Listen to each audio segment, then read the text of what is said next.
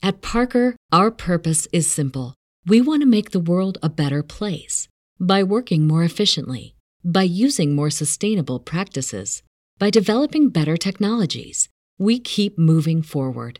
With each new idea, innovation, and partnership, we're one step closer to fulfilling our purpose every single day. To find out more, visit parker.com/purpose. Parker, engineering your success.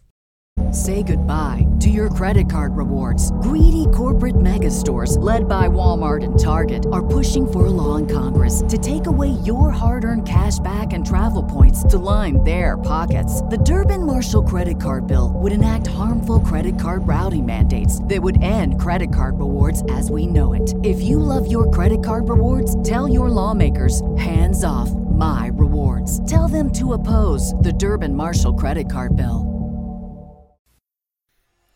Hello, Legion of Audience. This is James, and before we get started today, I wanted to take a second and let you all know about the brand new Who Would Win Patreon.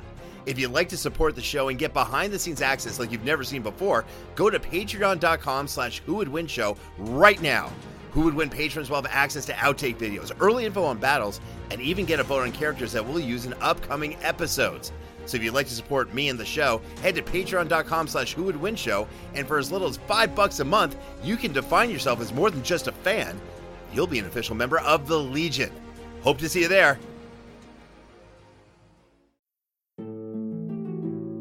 It is a blissfully placid day in the forest.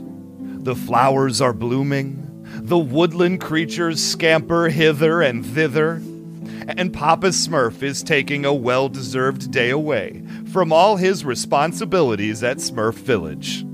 Lazing in the sun with a blade of grass in his teeth, Papa Smurf lets out a huge sigh, letting the cares of the world pass through him.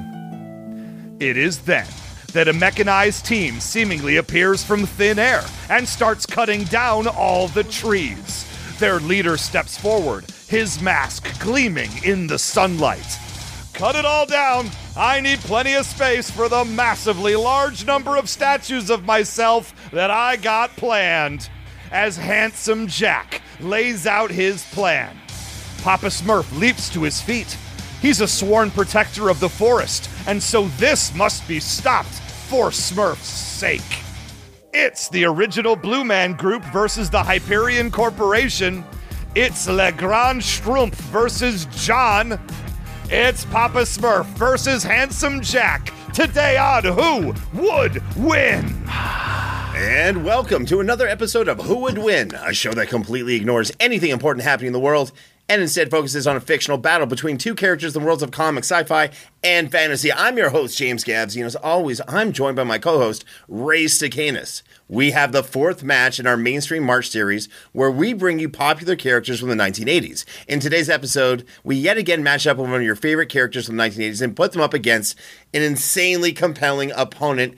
You know, this battle is insanely different. We love it, and that's what we do at Who Would Win. In one corner, you have Papa Smurf, the lovable father figure to the Smurfs, who, despite his somewhat friendly demeanor, is a complete badass 100% versus Handsome Jack, one of gaming's most vile yet intriguing villains. As usual, I did the patented Who Would Win Google test just to see how many times this match has been discussed, and I'm not even going to waste anyone's time. This match has never been discussed before. Wow. Nothing like this has ever been discussed before. I checked out the subreddits for Smurfs, the subreddits for Handsome Jack and Borderlands, all that kind of stuff. No crossover whatsoever. Yet again, Who Would Win brings you another world premiere Geek Battle event, and you're welcome. Ray, what do you think about today's matchup? Of course I love this matchup. Look, at the end of the day, we knew we wanted to use the Smurfs or Papa Smurf in a battle, and Papa Smurf, as you said, look, he's a tough guy. He's a magical creature, and we said, let's go against the grain here. Let's go a magical creature against a tech-based villain or character of some kind, and of course, I've been sitting on wanting to do Handsome Jack, who, in my opinion, top 5, if not top 3, if not top 1, best video game antagonists ever in all of video games. I will stand by that. Anybody who's played Borderlands 2 or any of the stuff of the Borderlands world that's come after it, he's so good, they find ways to wedge him in there, even though he's not around anymore in the storyline. So you tell me how much of an impression that character left. Ray, we've been coming up with these very different matchups. 2 weeks ago we had Pac-Man versus the Riddler, and last week we had the A-Team versus the Boys, which caused a slight, some slight controversy online. Oh, did it? A little bit. Do you want to kind of explain to the Legion of audience, our fan base, what we talked about a little bit before the show and what you want to revisit? Well, some people were very, very mad at me for saying I will not use Kimiko. I will not use the super-powered Kimiko in this battle. And you know what? Come point number 3, I changed my mind, James Gavsey. People thought that maybe you should have pushed against me and pushed against the idea a little bit harder. Some people online have suggested you just rolled over. And I would say you can't roll over against Ray. He steamrollers over you. Ray Stacanis, here's the deal. First of all, the Boys, for those who need to know, Kimiko is part of the Boys. When you said in your point number 1, and I'm not going to use Kimiko for my points today, I knew the opposite was quite true. I had been preparing for it. With that being said, the Boys with Kimiko, I kind of agreed with the verdict. They could beat the A-Team, so well done with that. But here's the thing, Ray. For saying that you prepared for it, you sure didn't show it on the episode. Ha ha ha. Here's the thing, Ray Stacanis. One of our fan base, our Legion of Audience, I should say, made a point, and he kind of brought out my secret, I don't know how to put this. I've had a partner, a silent partner, who has helped me tremendously throughout many episodes of Who Would Win. And this silent partner, I thought I'd just bring it to light now, has shown me that, hey, use Ray's own strategies against him. If he comes up with something and you see the battle's going to be lost, okay, go with it, fight. But if you lose, that's okay. Use it for the long-term war. Do you know who that silent partner is, Ray? The Lord? Do you know who my other silent partner is? I got no idea. It's you, Ray Stacanis. This is outrageous. No, check this out. So the first time this happened, it was Serpentor, who came in a toy package with his actual flying chariot. Therefore, he did. That's part of the character. I'm like, great. I then use that quite a bit. You use different types of tactics like that where you kind of pull a really fun one. Unicron is a universal Nexus figure, exists in every universe at the same time. I'm like, that's crazy. You went with it, you got it. And then I use that about 3 different times to get wins in 3 different episodes. So guess what? I'll be using that same tactic a whole lot. Thank you for showing me that. And thank you for showing me the other tactics as well. Keep coming with these. They're gold. Jerry, it's gold. So thanks, Ray Stacanis. Copies are never as good as the original, James. I'll keep coming up with great strategies, and you keep ripping them off. That's fine. Godfather 2, Empire Strikes Back. That's all I'm going to say. Better than the originals. Now, moving on, Ray Stacanis, I decided to come up with another question of the week because last week's question of the week kind of broke the internet. Did the same thing today, and I wanted to get your answer for this one. So my question of the week this week, which, by the way, is brought to you by Indeed and also by our friends at the Geek and Gaming Facebook community. Great Facebook community. Please join them. They're fantastic. Out of Batman, Tony Stark, and Darth Vader, who do you think would give the toughest job interview? Ray, what's your answer on this? No, my answer is it's got to be probably Darth Vader if you break it down. There's that nervous breathing he's going to do. Do you look at the thing on his chest? Which eye do you look into? He's wearing a mask. I don't know. Tony Stark probably has somebody else do his interviews for him because he's drunk. But Batman, I think, would be the easiest of the 3 because I really do believe if Batman is to the point where he's interviewing you for a job, he already knows absolutely everything about you and he already thinks you're right for the job because he wouldn't be wasting anybody's time, especially his own, otherwise. That's an intriguing answer. Okay, according to Twitter and Facebook, everyone thought Darth Vader would give the toughest interview, which makes sense if you think about it, because if he didn't like you or found your lack of faith to be disturbing in some way, he'd probably kill you, right? Now, on Instagram, however, everyone voted for Batman, which I actually kind of agree with. Look, it's not that Batman's going to have the highest stakes. It's just that he's going to make you question your soul and question everything about yourself in order to get the job done. He's probably going to try to break you emotionally and psychologically and then say, you're hired. The response with Legion of Audience was really, really good with this. Again, I think Darth Vader kind of was the winner of this one. Batman was there, but no one, and I mean no one, voted for Tony Stark. It was really cool. So, again, response from Legion of Audience and Twitter, Facebook, everyone was absolutely incredible. So as long as you keep providing great answers, I'm going to keep providing the questions and the questions of the day. With that being said, speaking of great answers, it's time to introduce our guest judge. Making their 3rd appearance on the Who Would Win show, it's someone you'll recognize from Marvel, DC, and Star Wars films, as well as gaming all over the place. It's actor and host of the All Over Voiceover podcast. It's Grug from the the Cruz family tree. It's Pat Patterson from The Young Rock Show on NBC and Peacock. Wow. It's Kif Van Huel. Kif, welcome back to Who Would Win? Ray, James, thank you so much for having me back. It's always a pleasure to enter to stand in the center of the square circle and put on the stripes and try to figure out who's gonna win tonight's victor. I'm very excited about this particular matchup and both of you guys have won under my watch. Right now, you're 1-1 with me. Controversy has abounded in previous episodes. So I'm excited tonight to see where we go. Well, we're so happy you're here because we know how busy you always are, and especially have recently been, especially being Pat Patterson on The Young Rock, an absolutely iconic character within the world of professional wrestling. Tell the Legion of Audience all about it, because we all love The Young Rock.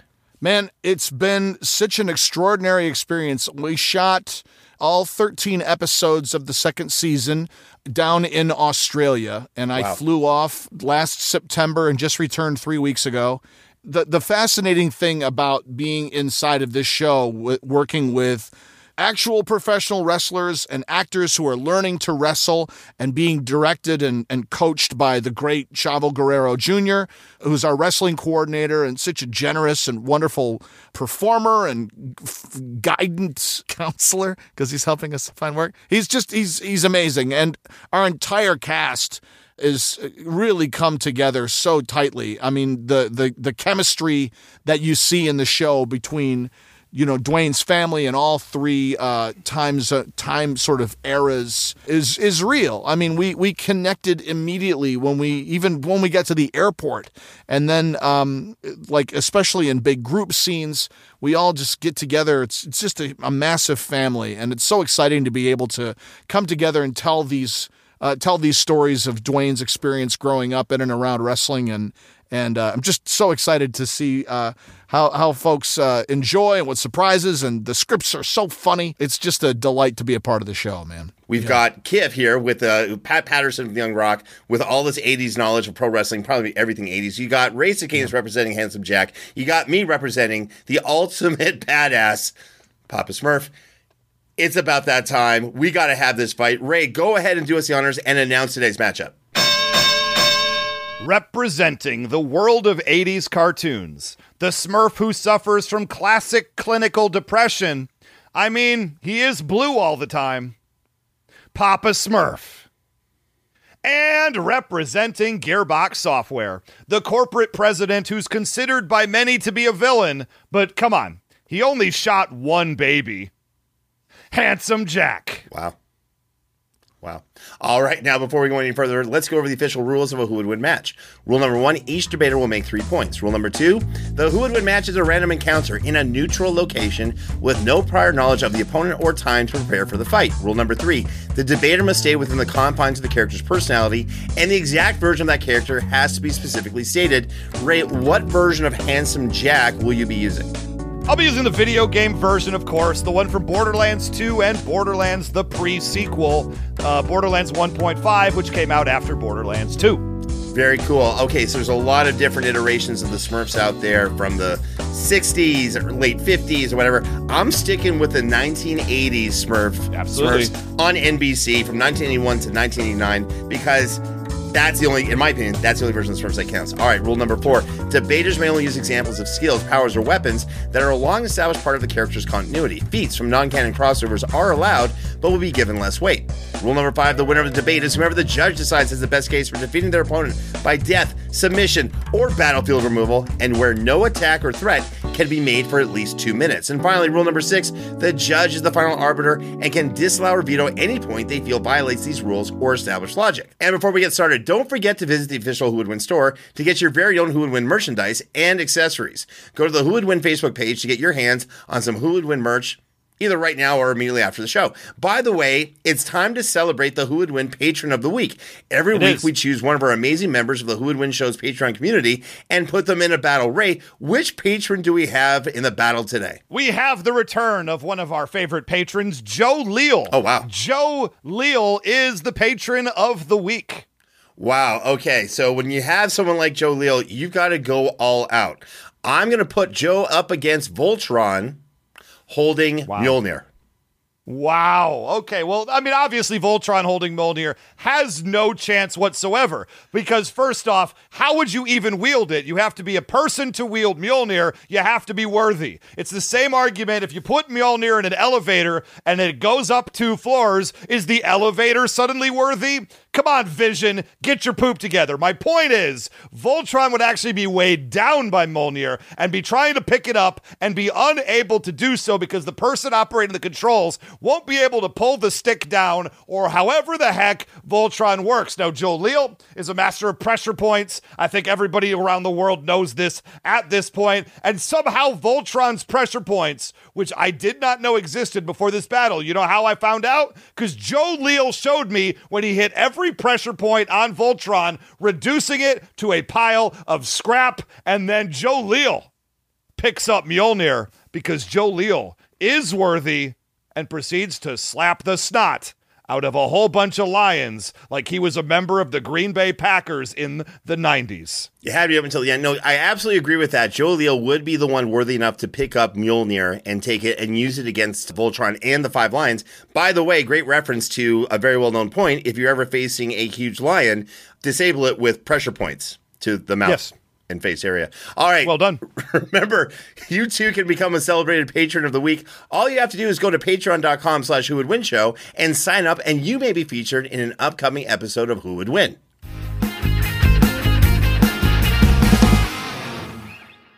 Need to supercharge your hiring? You need a super hiring partner. You need Indeed. I've been a fan of Indeed.com for a long time and been singing their praises for even longer. You know, one of the things I love about Indeed is that not only can you find a great job on Indeed.com, start there, great place to look, but if you're hiring, you can invite candidates, right? Candidates you invite to apply are 3 times more likely to apply for your job than candidates who just kind of see it in a random search. That's according to US Indeed data. It's like you invite somebody and they feel welcome to your party, right? They're more likely to want to work for you or at least check out what this job's all about. And we'll get you one step closer to that hire by immediately matching you with quality candidates with Indeed. Indeed's going to do the hard work for you. It shows you the candidates whose resume on Indeed fits your description immediately after you post. You're going to find the people. They're going to put them right in front of you so you can hire even faster. And these are quality candidates. These are people who already meet your minimum expectations right off the top at the beginning. Join more than 3 million businesses worldwide that use Indeed to hire great talent fast. Start hiring now with a $75 sponsored job credit to upgrade your job post at Indeed.com/WWW. Offer good for a limited time. Claim your $75 credit now at Indeed.com/WWW. Indeed.com/WWW. Terms and conditions apply. Need to hire? You need Indeed. We have a new sponsor for Who Would Win, and I think y'all might enjoy this one. It is Marvel Strike Force. Marvel Strike Force is a mobile game that taps into everything we all love about Marvel Comics. You get to pick a squad of your favorite Marvel heroes, and villains, let's keep it real, and team them up to fight big bads like Doctor Doom and, of course, save the universe. Your goal in Marvel Strike Force is to power up your characters and compete PvP against other players in multiple different modes. And you know I'm not telling you all about this empty-handed, because if you're a new user and sign up with our promo code MAXPOOL, MAXPOOL, you're going to get hooked up with all kinds of free stuff to get you started the right way. Let's face facts. You love Marvel, you love gaming, and you got a phone. So take a sec and check out Marvel Strike Force using the link in the description of this episode, ideally, and use our promo code MAXPOOL and get the whole Who Would Win show hookup. Thanks again to Marvel Strike Force, and thanks to me for this great read. Good job, me. At Parker, our purpose is simple. We want to make the world a better place by working more efficiently, by using more sustainable practices, by developing better technologies. We keep moving forward. With each new idea, innovation, and partnership, we're one step closer to fulfilling our purpose every single day. To find out more, visit parker.com/purpose. Parker, engineering your success. Hello, Legion of Audience. This is James. I wanted to take a moment to let all of you know about Magic Mind. Magic Mind is a little magical elixir that makes your body hum. Magic Mind is a little green shot that helps boost your energy, maintain focus, and enhance your calm. You drink it alongside your morning caffeine. Just let it do the work. I use it anytime I need to get that extra mental boost, whether it's before a big Hollywood pitch meeting, teaching an MMA class, or especially when I'm about to debate Raid in an episode of Who Would Win. I absolutely make sure to take my shot of Magic Mind. You're not going to believe this, but real talk here. The very first day I tried Magic Mind, my wife came over to me in the dining room and told me that I was much calmer than usual. She didn't even know I had tried Magic Mind. Look, if it can bring me inner calm, you should have no problem seeing it in yourself as well. If you'd like to take the 7-day challenge, just go to magicmind.co/www and use discount code WWW at checkout for 20% off your order. Once again, that's magicmind.co/www with discount code WWW to take 20% off. And now, let's get to the tail of the tape for both of our combatants. Ray, please give us the details for Handsome Jack. Handsome Jack is the president of the Hyperion Corporation and a main antagonist of the Borderlands video game series. He was created by Gearbox Software, voiced by Damian Clark, and first appeared in Borderlands 2 in 2012. The self-proclaimed hero of Borderlands 2, the mask-wearing Handsome Jack, is introduced to the series by blowing up the introductory train the players ride in on. Jack uses the full power of the Hyperion Corporation in an effort to open a vault and gain the power inside of it. It's a mystical vault.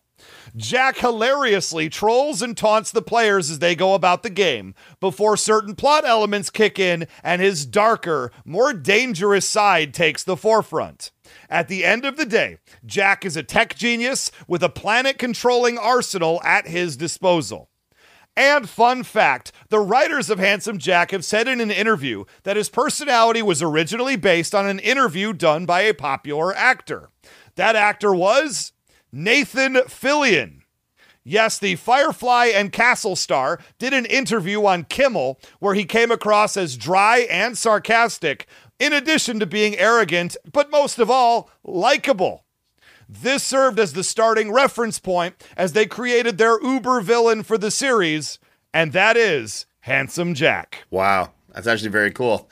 All right, now here are the important details for Papa Smurf. I can't believe we're doing Papa Smurf in this one. You know how long I've wanted to put Papa Smurf into a battle? This is crazy. At least a week. Every week, everything. Okay, I'm excited, Ray. I'm just excited. All right, here are the important details for Papa Smurf. Papa Smurf was first introduced in 1958 by creators Johann and Peewit in their story La Flûte à six trous. That means the flute with 6 holes, which was also the first appearance of the Smurfs. Papa Smurf is one of the main heroes from the comic strip in that animated series, The Smurfs. Most Smurfs are said to be about 100 years old, but at the advanced age of 546, Papa Smurf is the oldest Smurf and the leader of all of them. Despite his age, he is still quite energetic. Easily distinguishable from all other Smurfs, Papa Smurf has a bushy white mustache and beard and is typically dressed in red pants and a matching red Phrygian cap. I hope I pronounced that properly, making him the only Smurf who does not wear white. As a Smurfs leader, Papa is a central father-like figure that the Smurfs typically go to when seeking counsel. Due to his fatherly nature, Papa Smurf is always concerned about the Smurfs' welfare and harmony. He is very altruistic and is always available to help anybody, whether Smurf or human or beast or monster or crazy-ass wizard. His great diplomatic skills are used when encountering humans or other creatures in the forest at all times. And here's an interesting fact about the Smurfs. Did you know that the Smurfs, this is crazy, may be responsible for the creation of the entire zombie genre in films and television? What? This is ridiculous, but it's quite possibly true. Okay, a 1959 issue of the Franco-Belgian magazine Spirou published a Smurfs comic titled Les Schtroumpfs Noirs, which means the Smurfs that are black, in which a black fly bites a Smurf in the woods, infecting him with a sickness that drives him to hunt down his fellow Smurfs and bite them in order to spread the disease. The infected soon outnumber the healthy Smurfs and begin picking them off while they desperately search for an antidote, which requires them to capture the infected to perform medical tests. Don't tell me this isn't almost like every amazing zombie film you've ever seen. If that plot sounds familiar, it's because, with a few details changed, It could describe virtually every zombie film or TV series since George Romero's Night of the Living Dead, which was released in 1968, 9 years after the Smurf comic hit the shelves. Was George Romero a big fan of the Smurfs? I don't know. I think so. Wouldn't that be cool, though, if the Smurfs actually created the zombie genre of film and television, The Walking Dead? That's all I got to say about that. Now you have the facts of both opponents. Kif, do you have any questions before we get started? Zombie Smurfs, diplomacy, altruistic, always wears red versus tech genius with a planet-controlling arsenal. I'm sure you guys will get into details of their powers and strengths. Let's do round one. Here we go. Time for a fight. Ray Cicanas, hit us with your point number one. Point number one for Handsome Jack. Let's just talk a little bit about the world of the Borderlands. It is sort of a post-apocalyptic world on the planet of Pandora, where a heck of a lot of this takes place. You have like raider gangs. It's very much like a Fallout-inspired kind of a world. Now, the weapons that these characters use, there are certain classes of weapons that are known all around, and that would be pistols, submachine guns, shotguns, assault rifles, sniper rifles, and rocket launchers. Now, you could say those are the weapons available to the players. Well, if those are the weapons available to the player characters, then obviously Jack, who runs the Hyperion Corporation, a corporation that, let me check my notes, makes weapons, surely he would have similar weapons at his disposal as well. I have picked out two of the specific weapons that Jack potentially could use, as these are specifically Hyperion Corporation-made legendary weapons. The first one is a sniper rifle. It's called the Invader. What makes this sniper rifle really exciting is not just the fact that obviously he could sit back at a distance and snipe Papa Smurf before he even saw what was going on, but this is a rapid-fire sniper rifle. The weapons in Borderlands defy physics, and they get a little weird at times, at one point featuring a weapon that shot a sword that exploded and turned into 9 more swords, which also exploded. That's the world we're talking about. The rapid-fire sniper rifle, when you pull the trigger, it lets off 5 shots instead of 1. You don't have to be as good an aim with a sniper rifle when you can rip off 5 rapid-fire shots at the same time. Papa Smurf, I don't think, could take 1 of these shots. If he takes 5, he's going to be in trouble. And they made a very specific rocket launcher called the Nidhogg, which I just saw and it made me giddy, so I've got to bring it up here. The Nidhogg Hyperion Corporation rocket launcher fires 1 rocket into the air at about mid-range, and then before it lands, turns into 6 more rockets of equal power to the first, thereby clustering the area with 7 very destructive rockets. What I'm trying to say is, if this is a mid-range battle, and I think, of course, that it will be, Handsome Jack has an entire arsenal of weapons to shoot at Papa Smurf and basically destroy the forest just to destroy 1 Smurf. Let's talk a little bit about weapon effects as well, because the weapons in the Borderlands series have special properties. They have corrosive properties in the ammo, which causes like a poison and acidic melting kind of a work. It also has incendiary, which we all know sets fire to things. Explosive is another property, so it blows up. Bullets that explode on impact, we love those. Shock, in other words, it hits you with an electric shock if it hits you. Or slag, and slag is the special one that coats you if it hits you with a purple substance, thereby allowing, if you shoot it with a separate one, a corrosive, incendiary, explosive, it does extra damage because it enhances other elements around it. Not just that, the world of Borderlands is for the player characters, so I assume Handsome Jack as well, is if you get knocked down, if you get taken to 0 hit points, you get what's called second wind. You're crawling around, not moving too fast, but able to shoot and shoot and shoot and shoot as much as you possibly can in order to kill one thing, and then you pop back up again at full strength, back into the battle. You weren't killed. Good job. The other thing that he's going to bring to the table is shields. There are shields that protect you, force fields that protect you, and Papa Smurf doesn't have a force field. I will take force field shield against not force field shield any day of the week. We also got class mods and artifacts, but I'm basically out of time here. Look, there's just too much tech, too much long-range firepower for Papa Smurf to have even a chance in this battle, and that's my point number 1. Okay, these are all the interesting facts about Handsome Jack. A really intriguing character the more I read about him. This is also why, Ray, I don't know if you've heard this before, but I really should get into gaming more. I heard a rumor. Okay. Again, really cool weapons. On a side note, the U.S. military just sent to Ukraine something very similar to what you described of, that sniper rifle, except it's an automated thing. It shoots one thing that shoots 9 more of the same things that'll explode. Very cool stuff. I love all the tech and weapons from what Handsome Jack Scott. The only question I have is, can he carry everything you just listed at the same time?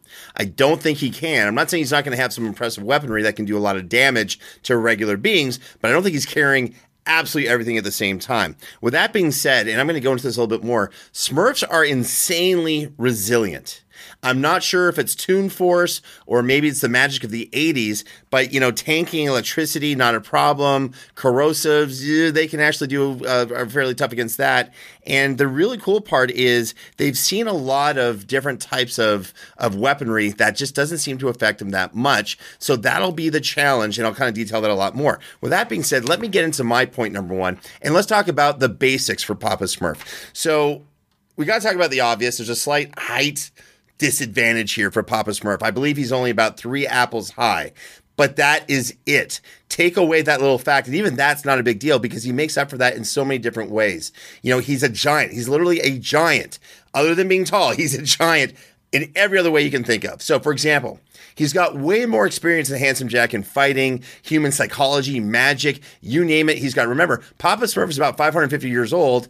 And according to Smurf biology, Papa Smurf is actually right now in his prime at 550 years old. You're not going to get a better version of Papa Smurf. He's at it right now. He's a master tactician. He can come up with an insanely sophisticated plan in an instant. He's hidden the Smurf village so well that he doesn't even have a need to make it invisible, even though he has access to an invisibility spell. Let's see. He made it so hard to find that even if you've gone to the village you were taken there, you can't find your way back. That is insane. Why? Because he hit it perfectly. That's thanks to his genius IQ. So he can figure out concoctions, figure out machines work. He's got magic spells that he can use super quick. He turns the tables on people who are trying to use spells against them by countering magic. And he does that all on the fly. Again, it could be 80s magic. I just think that's how great Papa Smurf is. So here's an example. He did it with what was called a rejuvenation formula. This was a spell. I can't believe I'm a grown man. I'm talking about Papa Smurf this way, by the way. Anyway, so Gargamel hits him with a rejuvenation spell where he starts to de-age. And Papa Smurf tricks Gargamel into using the spell on himself, which somehow cured Papa Smurf and just turned Gargamel really, really young. And Papa Smurf made sure it was just temporary so Gargamel could grow back to whatever it was. Anyway, he did that on the fly after he got hit by that spell. He's an insanely thoughtful, resourceful person. Let's see. There's some really insane stuff that gets really interesting. Even at 3 apples high, Papa Smurf is a physical beast that's just crazy. He's described as having super speed and super agility for his size, which means he can move slightly faster than a well-trained regular-sized human, which is fantastic when you are, again, 3 apples high. He's so fast and agile that he's dodged lightning, dodged magical spells, avoided being captured a number of occasions, and even if he does get captured, he's been there and done that already and has a 100% escape rate from any prison, cell, or whatever else there may be attempting to hold him captive. He always escapes. He also has the strength of a full-grown human being as well, which is kind of crazy for, again, something that's 3 apples high. He's also a really good fighter. He's been witnessed using boxing, different martial arts, grappling, or at least techniques from different styles of martial arts. This is someone who's a really great combatant. How does he not know all this stuff after 500 years?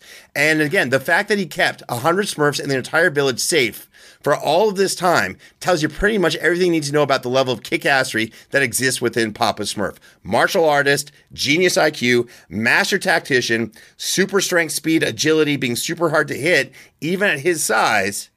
That's a lot of badassery. That's Papa Smurf. That's my point number 1. Okay, I got a lot I need to talk about right now. Super strength and speed on Papa Smurf. I've seen the cartoons, James. He's not Quicksilver or the Flash running around. He's running around at standard Smurf speed, which is generally enough to escape woodland creatures around him. And you don't need super speed to get away from chipmunks. That's all I'm trying to say here.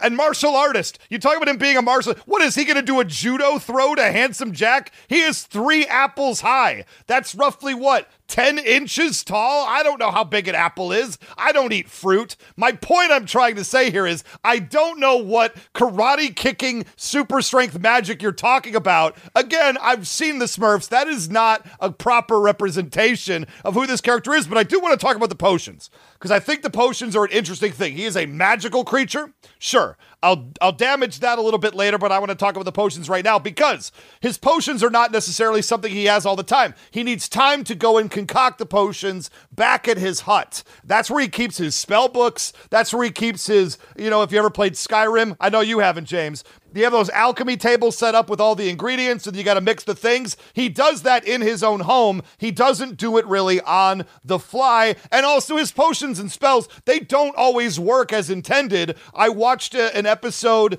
earlier today where he was trying to make plants and just make better plants, and he ended up making a monster killer plant monster that attacked him and subdued him. It actually would have won it if it was a who would win battle. So his potions are not always effective. That's all I'll say about that. All right, Kif, you've heard points one from both Ray and myself. Yeah. Do you feel like, are you asking yourself, how did my life lead me to here? Yeah, that's really all I've been writing down is why am I spending this evening adjudicating this discussion? Listen, you're the young rock, and then when you thought you couldn't outdo it, here you are. That's right. Now this match highlights. This match is almost greater than the tag team match between the Wild Samoans and Tony Atlas and Rocky Johnson and Soul Patrol. I mean, as you guys laid out at the top, this is about tech versus magic. So there's some really fundamental questions that I have to take into consideration. But between the extraordinary violence that is possible from Handsome Jack's arsenal, I think, Ray, what I'd like you to do, while the world has tons of options, we're talking about one particular incident. So it helps me. It's great to know what's possible, but whether is he using an incendiary or a corrosive or slag? What's he using? If you can get more specific, that will really help me, and I think help me be able to paint the picture. I get the world. I get the scope of what he's capable of. Tell me what he's using rather than tell me what's possible. My response is similar for Papa Smurf. I feel like, James, you're working at a little bit of a disadvantage with Papa Smurf because while this character does possess a lot of power, we have a perception of him as sort of a jolly old, not quite Yoda, sort of lightly comic character who's very nurturing. So putting him in a battle takes a lot of effort. And when you describe that for his size, he has the strength of a human, okay, that's not very strong, unless you're talking about Pat Patterson or Andre the Giant or Randy Macho Man Savage. I think the point that really stuck with me, while I have to give mad respect, James, for how far you've come in terms of building Papa Smurf up and his wit and ability to move and juke, essentially, because if Handsome Jack has got a sniper rifle, Papa Smurf doesn't even know what's coming. Ray's rebuttal here is what tipped the scale for me for this first round, that I have to give to Handsome Jack, because the potions and spells do take time to prepare.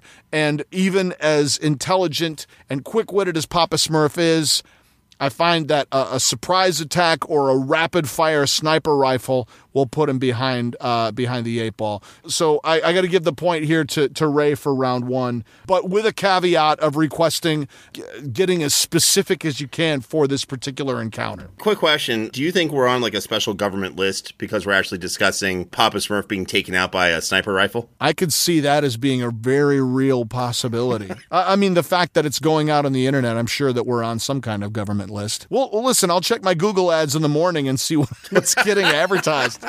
If I'm being told that I need to buy ammo or a hamster or a hamster, I'll find out. Or both. All right. Point taken. This is why we like having Kip on the show, Ray Stacanis, because he kind of sees things in his own pretty cool way. So you're slightly ahead right now, but I got a lot up my sleeve. Go ahead and hit us with your point number 2. Point number 2 for Handsome Jack. And the one thing I really wanted to make sure I talked about is that Papa Smurf is a genius. He's a very, very smart character, but Handsome Jack is also a genius. He's also very conniving, and he gets other people to do the things he wants to do, whether they want to or even know that they're doing it. Now, a few of the things that Jack has done in his career to get where he was, because he just started as a regular employee of the Hyperion Corporation, a self-proclaimed code monkey. So he was a very, very smart guy with the tech, sort of like a Tony Stark type, without the suit. You know, they didn't really give him a lot of power. He was talked down upon. In fact, his original name was John, but everybody just called him Jack because nobody bothered to learn his name. So when he rose to power, he did so as Jack, as his way of saying, like, look what you made me do. Now, how did he get to power? Well, Jack killed the previous president of Hyperion and took his place. That's just apparently how it works. He uses a substance called iridium, which is sort of like a magical fuel. It's fuel, but it's power. It's a powerful, like the Energon cubes of the Transformers universe is my best reference point for iridium. And he incorporates it in the weapons that he makes and all of his infernal machines, devices, etc. As a tech genius, he uses something called Echo Tech from his satellite that's in orbit above him all the time, and he uses it to track the player characters and to communicate with them throughout the entire game. So one thing he'll be able to know about Papa Smurf is where he is at all times. It's cute that he can go invisible, but this tech is going to be too much. He's going to know where he is, and he's not just going to shoot Papa Smurf. He's going to take out the entire area around Papa Smurf, okay?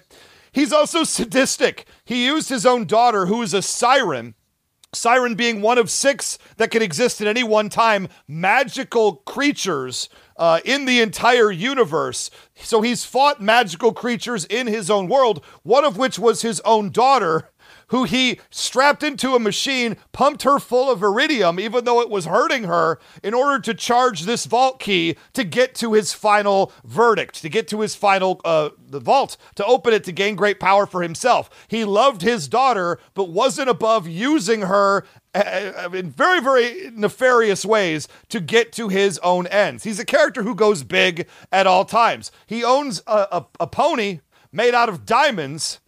Not a statue of a pony or a pony that has a diamond, an actual literal pony made of diamonds that he calls Butt Stallion. Look, this is a character who doesn't know small, and so he won't necessarily, see Papa Smurf as a problem when they come into it. But he does terrible things. He scooped a guy's eye out with his spoon in front of his kids.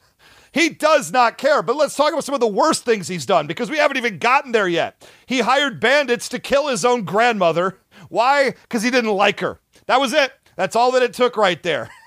He also took one of the great pets, Bloodwing, who is, a hawk from the Mordecai character from Borderlands 1. He kidnapped the bird of the player character, pumped him all full of iridium, turning him into a giant, like Mothra-type creature. The players fought him, brought him back down to Earth using elemental warfare. But Handsome Jack affixed a bomb collar on the bird and blew up the head in front of everybody just to piss off Mordecai, just to show that he's the one in power. He's the true sadistic one. And then when we talk about the little bits about himself, he has laser guns on his wrists at all times, so there's very little chance Papa Smurf's going to be able to disarm him. And he keeps a Wild West holster as well. So he's always got a pistol, which has been known to one-shot characters in the game. So one shot with it will be enough for Papa Smurf if you're looking for specifics. But he's also got laser beams that will kill as well on his wrist at all times. Tech genius, as I said. Sadistic, intelligent, and dangerous. That's Handsome Jack. It's going to be too much, and that's point number 2. Wow, a lot of cool stuff further and really disturbing stuff about Handsome Jack. Now, first of all, Kip, to answer a previous comment about Papa Smurf, he doesn't need time to actually prepare when it comes to just using spells that he uses. Like that he can do immediately. He also carries a lot of stuff with him for his spells, his magic, what have you. He does have stuff back in his house, but he doesn't need that because he knows what spells to use when he's just out and about. All right, now Handsome Jack gets people to do what he wants them to do. That's a really cool aspect of the character. For Handsome Jack to do that, typically, he has to have time to do that. And these people aren't trying to kill him at the same time or fight him at the same time. And typically he would need to know something about these people. Again, this is a random encounter in a neutral location. I don't see that happening. Can the tech detect magically enhanced things or magic or what have you? Just because his tech is great and there's some elements of magic within his story, that's the great thing about magic, is that it kind of won't be detected by really great tech. That's what Papa Smurf uses. And finally, what's really telling about all this, about Handsome Jack and his personality, is that there's an arrogance there. There's a narcissistic arrogance, and he is going to completely underestimate Papa Smurf. The moment he sees him, he's going to wait, this is it? He's almost going to be angry that Papa Smurf at 3 Apples High is who he was deemed to take on, because he's like, well, how is this thing unworthy of my time, my effort, what have you? That's going to be his downfall. But before we get there, let's talk about my point number 2. And I'm just going to make a statement. Papa Smurf is the ultimate master of magic and alchemy from the 1980s. I'm just going to say that. And, he's actually, when you break it down, he's one of the greatest users of magic from the 80s as well. It just beyond Mumm-Ra, beyond Thundercats, beyond all these other animated series that use magic, the way Papa Smurf does it is really intriguing. So Handsome Jack, like I said, he's many things, a badass on his own, right? Pretty good warrior, great user of tech. Ray, you did a great job of detailing that. But Papa Smurf, he lives in a low-tech world. Why? Because it's in the past, and also his use of magic overcomes any type of tech needs the Smurfs would ever have. So remember, this is Papa Smurf we're talking about here. He won Wizard of the Year by the Wizards Association. According to the Smurf Wiki, this is the most prestigious wizard organization of wizards that recognizes the best wizard in a world of amazing wizards through wizards voting for wizards. That is pretty, a big award. Let me put this another way. He's so good at magic and so powerful that he is seen as a peer by both Mother Nature and Father Time. That's who he hangs out with. Papa Smurf's not a regular Smurf. This is one of these Doc Strange, Doc Fate, he's kind of, down-to-earth creature, but he hangs out with the elements of time and space and Mother Nature and all these crazy things. So what can Papa Smurf do with spells he can cast and with the magical items he has on him at all times? So again, he can communicate with animals. He actually can call on behalf of a huge moose to help him out with something and take out Gargamel. He did that within an instant. He can say spells that create huge gusts of winds. This is when he's outside, out and about, away from the Smurf village. He can mind control people by looking to their eyes and cast a spell. And that spell, he casts through his eyes, puts them to sleep and mesmerize. I'm not sure how it works, but he can just absolutely control someone's mind that way as well. He can fly by imbuing magic into feathers on the spot. He can manipulate and rewind time itself using time scrolls. He can and he has those on in his hat, at least in season 8. He can manipulate matter and transmute it into different elements. He can use magical teleportation to send opponents thousands of miles away. He can also create portals to what look like other worlds. His magic enables him to slightly warp reality. Don't know how that's going to work, but it may be a thing he can do. He has a magical power called Existence Erasure, which is similar in power to Bugs Bunny taking out a pencil in one of his animated series and erasing the actual cartoon his opponents in, thereby removing them from existence. He's got magical clairvoyance where he somehow can get an intellectual download on all needed information about someone or something immediately. He can manipulate light, electricity, and even weather to a degree. And this may be magic or maybe Toon Force, but whatever it is, evidently Papa Smurf doesn't get seriously hurt, as in ever. He never bleeds. He never seems to lose a fight. It's not unusual for Smurfs to be hit by lightning, to be shaken up, and 2 seconds later, they're up and walking around, and they're actually fine. And Papa Smurf, again, is much tougher than your average Smurf. Remember, Papa Smurf loves to research and study magic. With his genius IQ, his tactical superiority, all the great things Papa Smurf's got, plus, the fact that he can retain spells like crazy and use them out and about where he's taking on whatever comes his way, because remember, he's a student of magic. He's kind of a high-level opponent that Handsome Jack just won't have an answer for. And as we've often mentioned on the Who Would Win show, when it comes to tech versus magic, typically magic wins and wins big. All of that is my point number 2. Okay, I have plenty I want to talk about for this right now and get it in. First off, he's going to summon a huge moose. Oh no, that huge moose will get shot immediately and blown off the face of the earth. You've got to be kidding me with that point. And the time scrolls. He used time scrolls in like one episode in season 8. And to your own acknowledgement, that is not something he walks around with all the time. I would argue that Papa Smurf is very much a one-shot, one-time use master. Whatever the writers of that episode need him to be able to do, he just suddenly can do it in this one episode and then forgets he can stop time in 9 other seasons of the show. So I don't think this is his go-to bag. Although, and you talked about the reality erasure. I actually saw that point in a wiki article as well, and I looked at their reference point. Their reference point for that was pointing a stick at a bucket. The bucket disappeared, and he made it reappear on Clumsy Smurf's head 3 seconds later. I don't know exactly how deep and powerful this spell is. It's a bucket the size of a thimble, because these are not very large characters. So I give that a huge grain of salt. The one thing I would ask is, I was looking up Papa Smurf and all the related media, and I found a LinkedIn article that said, don't be a Papa Smurf in your business. In that, if you have all of these different people who have certain skills and abilities, don't go out of your way to be the guiding force that protects them through their own incompetence. That is a poor manager, and that probably is why Papa Smurf is 546 years old? But all the other Smurfs around him are only 100? That tells me he's been getting them all killed for centuries. It is a fact that the Smurfs have not, actually, no one really knows what happened, why the Smurfs are 100, and he's 500. Yeah, Papa Smurf, don't talk about those other Smurfs. All right, Kif. You've heard 2 points from Ray. You've heard 2 points from me. We're now what's called the turning point. This is where you have to tell us who you think is ahead in the fight and what the other side has to do to pull out the victory. This was a tough round. I mean, they're always tough rounds, guys, but like the volume of magic that Papa Smurf has access to, the fact that he's elemental, the fact that he is tied to an equal playing field with Mother Nature and Father Time, the fact that he generally doesn't get hurt. In this particular encounter, I'm imagining that Handsome Jack is the aggressor. Would you guys both agree? I mean, it would seems like, it's not like a situation where Wolverine and Hulk face each other and they're both running towards each other. This is something where Handsome Jack is the one who's got the element of surprise and whatnot. So I'm seeing Papa Smurf from a more of a defensive position, and I don't know if that's a fair assessment on my part, but it seems to be consistent with the personalities of these two characters. Would you guys agree with that? Yeah, absolutely. We do take character into consideration for these battles, and I think what you've laid out makes sense. Yeah, I do think after an initial meet and greet, where Papa Smurf's like, who are you, good sir? And Handsome Jack starts trying to kill him. Yes, Papa Smurf will be on the defensive somewhat, right, from the get-go.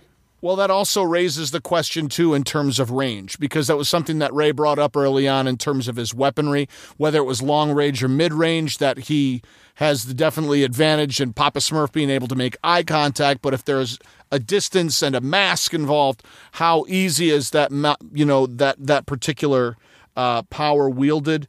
I think from a defensive position, in this particular round, I have to give the edge to Papa Smurf in this round, just from a standpoint of his ability to take a hit and then to be able to sort out how he's going to move forward, regardless of the level of tech that's coming at him. He would have to be completely annihilated in that first shot. Otherwise, with the possibility of Handsome Jack underestimating him and having a sense of arrogance, which I feel Ray has validated in the presentation of how he's risen to power, etc. It feels plausible that might be the case, that this fight may at first glance seem to be a very easy and short one, but Papa Smurf, like Poe's Weeble that he fights, has greater defensive capability than he expects. I'm not trying to do your job for either one of you. I'm just trying to play things out in my mind, and that's where I come. So at this point, I got to go 1-to-1 in terms of what I've got to see to work through this. You guys have laid the case out very nicely in terms of what are the options that they have capable, and the sadism versus the positive energy. So what I want to know now is really specifically, how is Handsome Jack attacking? How is Papa Smurf surviving and countering?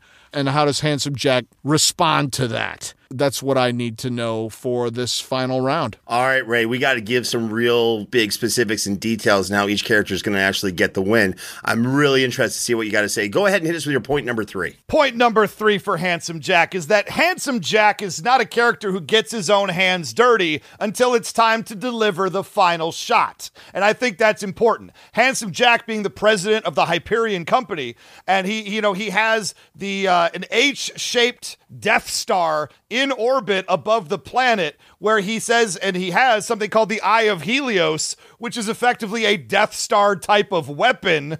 And he also has something called moonshot cannons that he can shoot from space. And he uses it to bombard the floating city of Sanctuary as soon as he was able to trick them into lowering their shields. And he was able to make that happen and blow that city straight out of the sky and have it crash back down to the surface of Pandora, where he could get to it. But he doesn't just have space lasers. He also can summon robots. He uses robot army in order to do his attacking for him, and he can summon them at any time, at any moment, and they'll teleport down to the surface of the planet. And he uses what are called constructors. And the constructors are big, powerful, factory-style robots that are about, 7-8 feet tall. They're all pretty powerful in their own regard, but they create other robots known as loaders and known as surveyors. And these loaders are the ones who actually do the heavy lifting of the attacking of the player characters in the game. And the surveyors are a support unit that fly around above, little eyes in the sky that can provide shields and healing to those robots during the course of a battle. So as soon as Handsome Jack maybe pulls out his rocket launcher, blows away the entire area of Papa Smurf, I'm willing to play ball with the idea that Papa Smurf survives the initial barrage. But then he's just going to click a button. He's going to have a whole robot army around him, at least a dozen of these things, attacking Papa Smurf, creating more robots, supporting themselves, working in tandem with each other to destroy one Smurf. I have to believe that these robots are more than capable, since they can kill teams of player characters. Of course they can take out one Papa Smurf, and I'm not saying he can't stand his own against some of them, but eventually they're going to wear him down. And that's where Handsome Jack is going to be at his most dangerous, is when you think the battle's over, you think you've destroyed the masses. He has his own cloaking technology. He turns invisible when the battle starts and lets you deal with the immediate threat of the robots around you. And as soon as you feel like, I did it, maybe Papa Smurf somehow comes out of that battle. But just like Roland, the player character from Borderlands 1, who is the leader of the Crimson Raiders, they think the battle's over when all of a sudden a giant bullet-shaped hole erupts through Roland's body. He falls to the ground dead in one shot because Handsome Jack uncloaked himself, took the shot at very close range, and dropped a major player character in a shocking moment from Borderlands 2. I'm so sorry if I spoiled a 10-year-old game to you, but that's the reality of this character. And the last thing I'll talk about is the very final battle against him. You're fighting him, he's cloaking, he's doing the thing, but you're just fighting Handsome Jack without legions of robots because you're inside the vault where, the robots can't necessarily, drop down from space to. So what does he do? He summons a giant dragon-like beast known as the Warrior, which was his whole plan all along, was to summon this warrior and destroy the entire planet, destroy all of his enemies. And he sicks the warrior on all of the player characters, who, of course, because the 4 player characters together in the Borderlands world are a force of nature, so they're able to eventually destroy it with their huge amounts of weapons and tech and all that other good stuff. The whole point is that he doesn't do his fighting by himself. He summons the warrior, he summons a robot army, and if all of that somehow still can't get it done, he then, when he's worn you down, takes the final shot himself, or just fires those moonshot cannons, or Eye of Helios, takes out the city you're in, just to kill you. Who would do that? Handsome Jack would do that. And that's my point number 3. So this is interesting. You're saying that Papa Smurf does not have access to, something he used all through 9 seasons, his spells, his spell book, all the materials to make his whatever he does magically. Yet somehow Handsome Jack has access to his army of robots, his Death Star-like thing, a dragon that he can teleport in. All that tracks, yeah. Now, these are all great things, and again, this is what makes this character sound really, really cool, by the way. Remember, this character has been killed. And this character has been taken out. I'm not saying Papa Smurf's necessarily going to kill the person, but Papa Smurf definitely does physical damage. And Handsome Jack, as far as I can tell, is not a physically enhanced human being. He's a very gifted intellect. He's got access to some great tech, but he himself is just as frail as a regular human being. Ray, is that a safe assessment? I think he is an extraordinary human being. Got it. So the answer is yes. Got it. So we're going to go with that. Second thing I want to kind of bring up is that for Papa Smurf, just to rebut everything, one thing he's also got is ranged attacks. Remember, he's got control over the weather somewhat. He can create gusts of winds. He can use different elements around him, animals, the whole thing, to summon them immediately. He can hit from a far enough range. He does not actually have to be close enough to even touch Handsome Jack to beat him. So he's got those ranged attacks. I think that's really all I've got in terms of my rebuttal. But so let me go ahead and hit my point number 3. Let's talk about some major accomplishments of Papa Smurf. So, just because the Smurfs was an animated series aimed at younger viewers doesn't mean the struggle wasn't real for Papa Smurf. In 9 seasons, Papa Smurf was such a good leader and protector of the Smurfs that no one got seriously hurt and no one died. Now, did he want to kill some of these entities trying to attack the Smurf village? The answer is yes. He wanted to hammer the heck out of them, but he didn't because he wanted to hold himself to a higher moral standard. He'll definitely do in this match as well. Now, with all that being said, let's talk about some of his wins and some of the opponents he's taken on. In 9 seasons, Papa Smurf has had to protect the Smurfs from and also defeat the following: ogres with super strength, dragons, he is super familiar with dragons, different variations of monsters, a plague that infected every Smurf and turned them into rage zombies. They were actually called purple Smurfs in the series, not the other Smurfs we talked about before. He's taken on literal forces of nature. That is crazy. And of course, he's taken on Gargamel and Azrael, who are always trying to kill them, turn them into gold, eat them, or do something else with them. Look, on a side note, 100 Smurfs, make a spear, trap that Azrael and Gargamel in a trap, and just take them out, put them out of everyone's misery. I've said what I said. So Papa Smurf has some really cool ways to take out his opponents. What are these ways? Well, it's Papa Smurf's ultimate power. One of Papa Smurf's biggest strengths, it's his resourcefulness. Every episode, he had an answer for what he had to take on. An army's coming in. Remember, human armies were a thing back in the Smurfs. He had to take them on. Not a problem. He had an answer. Monsters, ogres, different things, spells. All of a sudden, his magic is gone. He had answers to get his magic back and to deal with everything. Think about it. He always seemed to know what to do at the right time. And somehow he had what he needed either on him or in close proximity to use it. So the things he's going to have is everything he needs to cast a spell, any spell he has within that spell book that he's good and comfortable with casting. That means his Eyes of Newt, his special wands, all that kind of good stuff. It's in the Smurf village in his house. He's got it. All of that. He can summon animals as well. Any type of animal he wants, he's going to summon them in. Okay. This is the really cool part about Papa Smurf.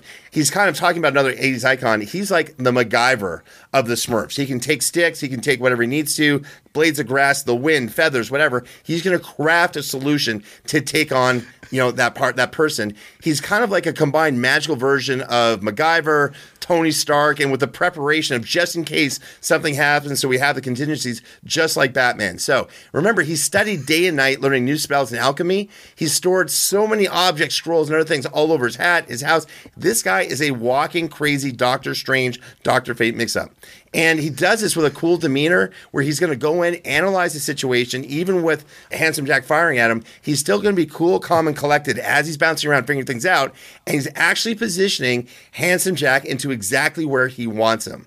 And, he uses a form of the intoxicating mind fog, I patented, by the way, the intoxicating Smurf fog, whatever it is. He talks to his opponents. He brings their guards down. He analyzes what they're saying and gets into their minds and then deduces exactly what has to happen to get the win. So why is this important? So Handsome Jack has another very glaring weakness that Papa Smurf can totally exploit to win, and he's done this dozens of times throughout almost every episode throughout the 80s. Handsome Jack, according to Ray, is an extreme egomaniac who believes himself to be a hero restoring order to the world, although in reality he's actually, a genocidal murderer. He's that type of person. So I get it. He's extremely unstable. He gets angry very quickly, and that's going to play into Papa Smurf's hands because he, on the other hand, genius-level intellect, and can use this in battle to identify Jack's instability and invoke an emotional reaction to him. Look, if Handsome Jack's going to call down anything, he's got to be in the mind to call it down. Papa Smurf, as he's done to Gargamel, I think Mother Nature and other forces of nature, gets into their heads and starts getting them off of their game. And that's when he makes sure that they can't use their primary weapons or whatever it is they're going to use. And then he can use his. That's how he gets the win. So this includes the 1,000 spells where he could mesmerize Handsome Jack, shrink him, turn Handsome Jack into a slug, all things he's done in the show. In the end, Papa Smurf has defeated way tougher opponents, has too many centuries of experience, too many ways to defeat Handsome Jack, and now that he can use all of his magic, which includes time manipulation, portals, teleportation, everything to get Handsome Jack away from where he is before he can even use these weapons, because he's got to understand what he's facing with Papa Smurf. That'll take time. That's how Papa Smurf's going to win. That's my point number 3. Look, in the world of hyperboles, this may have been the biggest hyperbole of all time. You are making some wild statements about Papa Smurf in this. I didn't think of all the characters you've compared to Batman in the history of the Who Would Win show, was not expecting Papa Smurf to make that illustrious list of, let me check, literally every character you've ever repped before on the show. Papa Smurf is no closer to Batman than I am, because I live in a cave. My entire point I'm trying to make here is, what are you even talking about? You said he has a higher moral standard than Handsome Jack. I agree with that, obviously, but we're going to work to his downfall, because he's going to be worried about protecting the forest around him while Handsome Jack is bombing it out indiscriminately and does not care. And a lot of these spells you talked about using absolutely work when you're face to face, 1 foot away from the other person, but Handsome Jack doesn't fight that way. He will cloak, step back, and let robots take the battle for him, and then take out Papa Smurf when it's time. Because at the end of the day, I've seen what happens when Papa Smurf casts a spell and it goes wrong. It's the Howly Bird episode of the Smurfs, where he ends up taking this tiny little bird and it turns into a big bird, and Papa Smurf spends the entire episode running away from it. It's a bird. It's not a killer robot army. It's one bleeping bird. And he's terrified of it. So Papa Smurf, at the end of the day, at best, is going to battlefield remove himself and get out of Dodge to formulate a plan. And I believe later on, after this battle is over, could come back and do some damage to Handsome Jack. But there's too much going on here. Handsome Jack has too many advantages. Papa Smurf is not fighting a simple one-on-one battle against an opponent physically in front of him. Handsome Jack's got too much for this. All I'm going to say, Ray, Handsome Jack has been killed. Papa Smurf, still alive and kicking. All right, Kith, it's time for you to make a decision. You've heard 3 points from Ray. You've heard 3 points from me. Take us through your process. Tell us the story, if you will, and reveal who you think wins this battle between Handsome Jack and Papa Smurf. I feel like you've done a tremendous job, James, of presenting once again how Papa Smurf is versatile, positive, thoughtful, creative.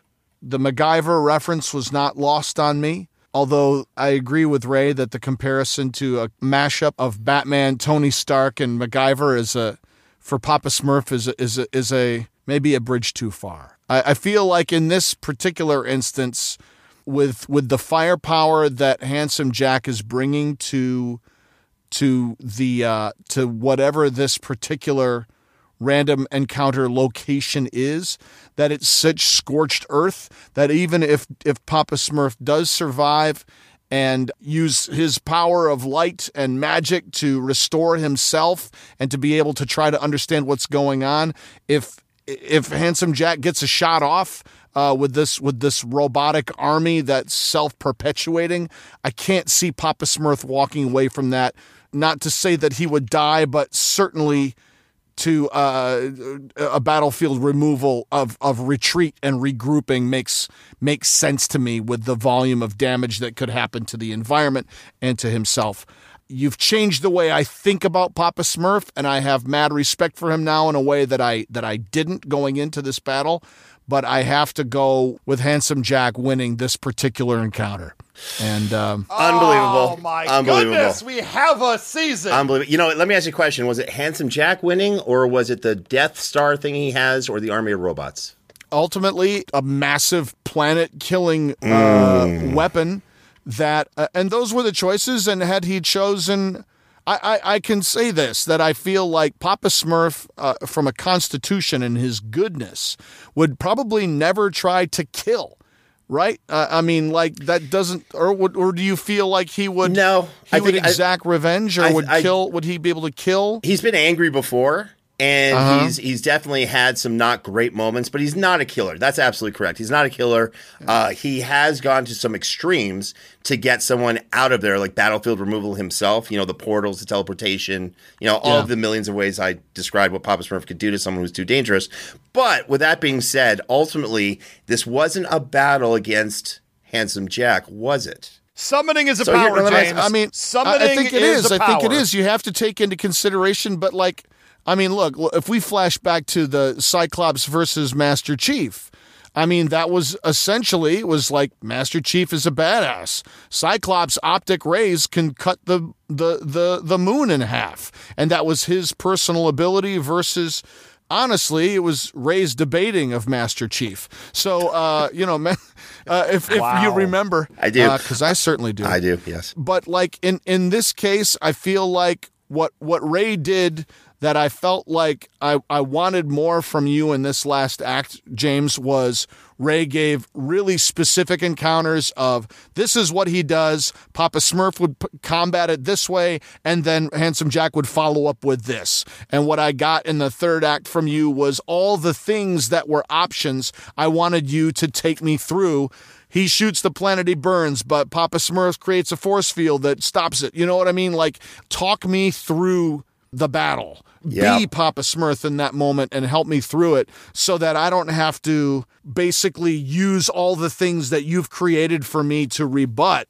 Paint the picture for me. And I feel in this instance, Ray's picture was the picture that remained in my head after all the points were made. All fair points. I do have a really interesting pointed question, which we'll do in the post-match that all of our patrons will be able to see. For our Legion of audience, make sure you tune into this. This is going to be really good, the third degree. But with all that being said, Kip, one of the things I really enjoy about you as a judge is that you've got a logical process. And that's great when we're talking about something so absurd as Handsome Jack versus Papa Smurf. And you're like, now here's the thing, James.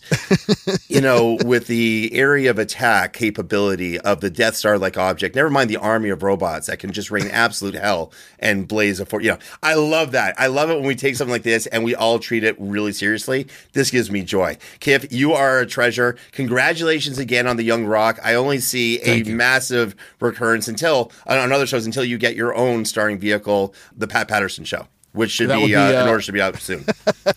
Here's hoping. I love it. Well, thank you so much. Sure. It's always a pleasure to be here, and thank you for letting me share stories of working on Young Rock, and I hope your audience enjoys it as much as we enjoyed making it. It's a terrific show. I think they absolutely will. Now, before you sign off, tell everyone where they can find you online. So I'm online on both Twitter and Instagram at KiffVH, KIFFVH. There you can follow, the stuff that's there. I'm also, my website is kiffvh.com, where I've got a blog as well, with basically talking about, actor and voice actor stuff specifically, but also improvisation and artistic injury and a variety of things. And I'm very quick to respond if you ever have any questions or comments. My reels are there. If you want to study with me or take, I do voiceover therapy as well as VO work and train with people's specific interests. So if you're interested in getting into voiceover and don't know how and want to get some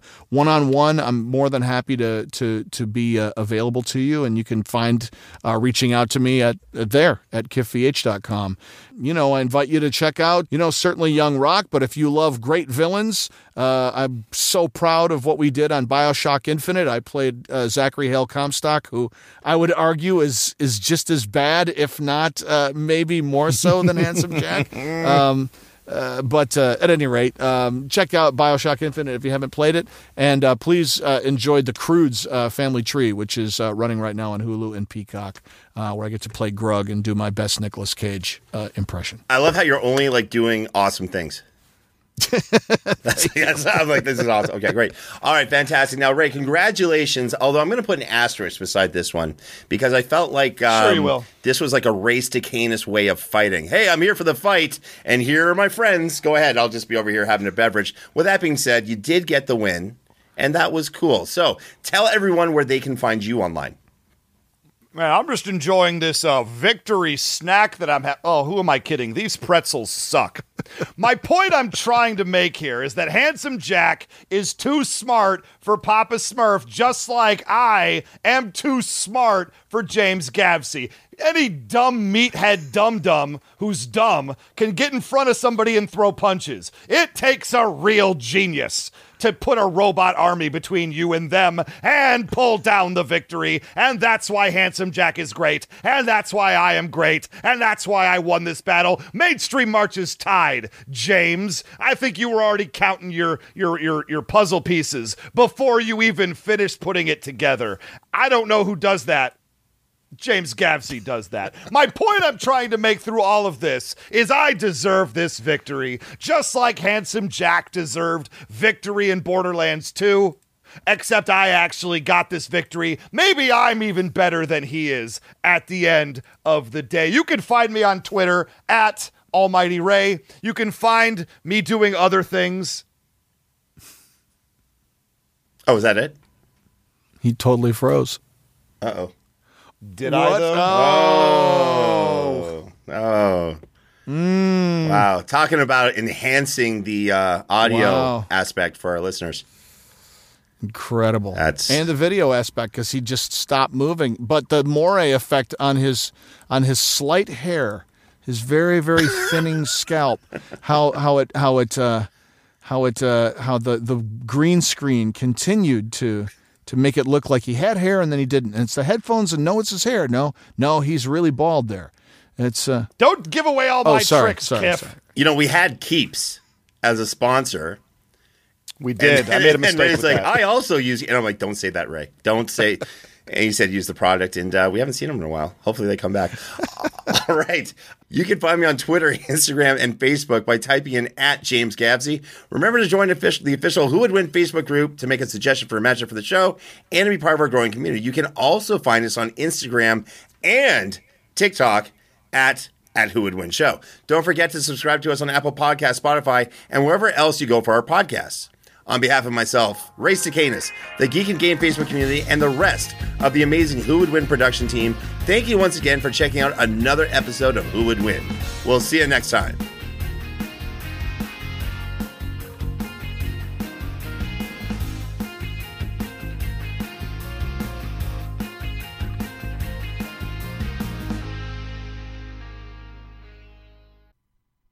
Hey gang, I hope you enjoyed this episode and loved listening to the show as much as we enjoyed making it.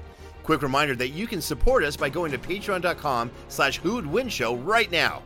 Okay, gotta prepare for next week's episode. Hope the rest of your day is full of wins. Hi, I'm Erica. And I'm Cassandra. And we're the hosts of Trashy Trashy. We're a podcast filled with trashy news stories and garbage people. Did you leave the scene of an accident to go tanning? Do you refer to wearing the strap down on your Crocs as sports mode? Have you ordered Domino's online before they even open in the morning? Are you switching the same AAA batteries from your TV remote to your vibrator instead of just buying more batteries? Or are you normal? Check us out wherever you download podcasts. At Parker, our purpose is simple. We want to make the world a better place by working more efficiently, by using more sustainable practices, by developing better technologies. We keep moving forward. With each new idea, innovation, and partnership, we're one step closer to fulfilling our purpose every single day.